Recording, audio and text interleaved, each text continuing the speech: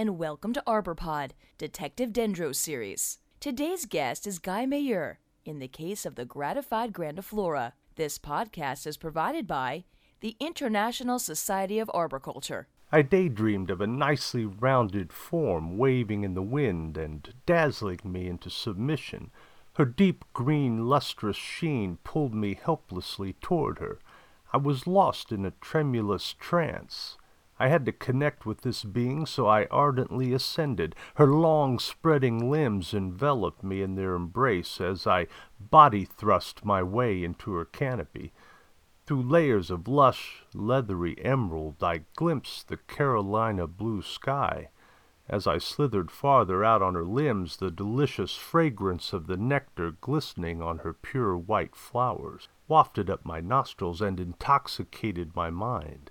I was hers, totally, completely, and not at all discreetly. The ringing phone snapped me out of my reverie. It was a heavy-hearted call from a stressed-out Southern belle who told me her name was Lily Dubois. Her anxiety adjusted my mood from rapture to action as she told me her tale of two Southern magnolia trees. One was magnificent, but the other was getting suspiciously one-sided. I piled my gear into my oversized white pickup and tooled along, finally reaching a golf course community. I really should wash this thing someday, I thought as I parked the truck in front of her humble mansion across from the 9th fairway. Miss Dubois graciously poured me a glass of iced tea and then poured out the whole tragic tale. The pair of Magnolia Grandiflora was planted in the 1940s with the dream that they would bring not only grand flowers, but a solid, gleaming green canopy to grace the front yard. In the early years, they grew toward fulfilling that vision, a pair of adolescent beauties that were the envy of the neighborhood. But some years later, just as they should have been delivering on that promise, Miss Dubois noticed that one of them started looking weak on the side away from its twin. The change was subtle at first. The green in the leaves wasn't so deep and glossy, and their size was smaller.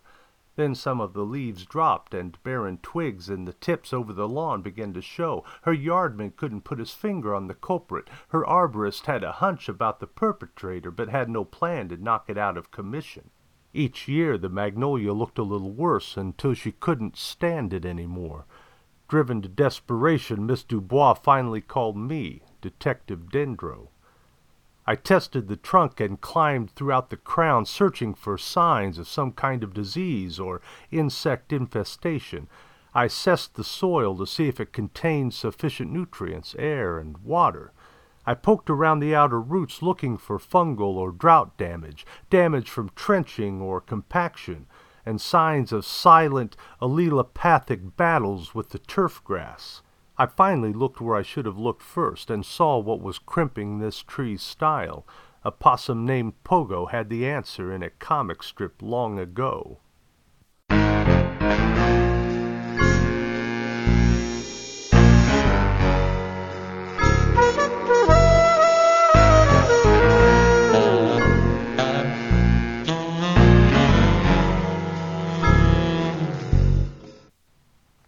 Pogo said, "We have met the enemy, and he is us." This magnolia's magnificence was being robbed by the stranglehold its own roots had on the trunk, squeezing hard enough to stop the circulation. I could see small roots lapping over buttress roots above the soil surface, so I swiftly solved that problem with my trusty loppers. Next it was time for a root collar examination. I shoveled away some soil and found deeper roots wrapped around the trunk. That's where things got real interesting. The squeeze was the tightest on the side that exhibited dieback in the top. In past cases I'd seen that oak branches are nourished by the roots right below them. Could it be that magnolias are also ring porous? Some books say that you can do more harm than good by removing big girdling roots. The tree needs roots for uptake, and it's hard to avoid wounding the trunk while removing those roots, therefore some say it's best not to disturb them.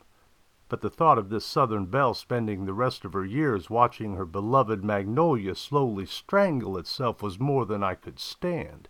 I had to do something, but what? I took a page out of the pruning book and figured that if I limited the amount of root pruning to 20% per visit, I ought to be okay. First with chainsaw, then with handsaw and hand pruners, and finally with hammer and chisel, I sliced out 3 root sections. My nerves were frazzled from the fear that I would gouge the trunk, or that the bark on the roots would be stuck to the bark on the trunk. Thankfully, the root sections came off clean with a pop. I think I saw the trunk tissues gratefully swelling out as the circulation came back, but I might have been imagining things. It had been a long day. The next problem was how to determine what percentage I had just taken off. Branches you can see, but with roots it's a guessing game. I decided to call it quits before attacking the biggest girdler. My plan is to come back in late winter to aerate, inoculate, fertilize, and mulch the soil in order to stimulate root function out around the drip line. Next fall I'll return with the weapons and cut away some of the worst of the misguided roots that are putting the squeeze on my clients' assets. Each year I'll check to see that the roots don't get any funny ideas about growing back over the trunk. If they do, they're going to get it good. After a while, I figure Miss Dubois can watch her magnolia grow instead of dying a little each year. Relief replaced the strain around her eyes as I told Miss Dubois the plan. She told me to come back when the time was right, so I packed up my gear and drove the old pickup back across the tracks. When I got back to my office, I scrawled a reminder on the March page of my desk calendar to frazzle all the big roots on every tree that I ever plant, guiding them straight away from the trunk. I would hate to see the next generation of Detective Dendros frazzling their nerves when they're forced to chisel girdling roots off a trunk just to stop a tree from strangling itself. Instead, they should be coaxing the beauty out of trees and making their clients' dreams come true. We hope you enjoyed this episode of the ArborPod Detective Dendro series. Are you certified by ISA? You can earn CEUs for this podcast. Just use the code DD5398 to complete the quiz online. Stay tuned for the next ones.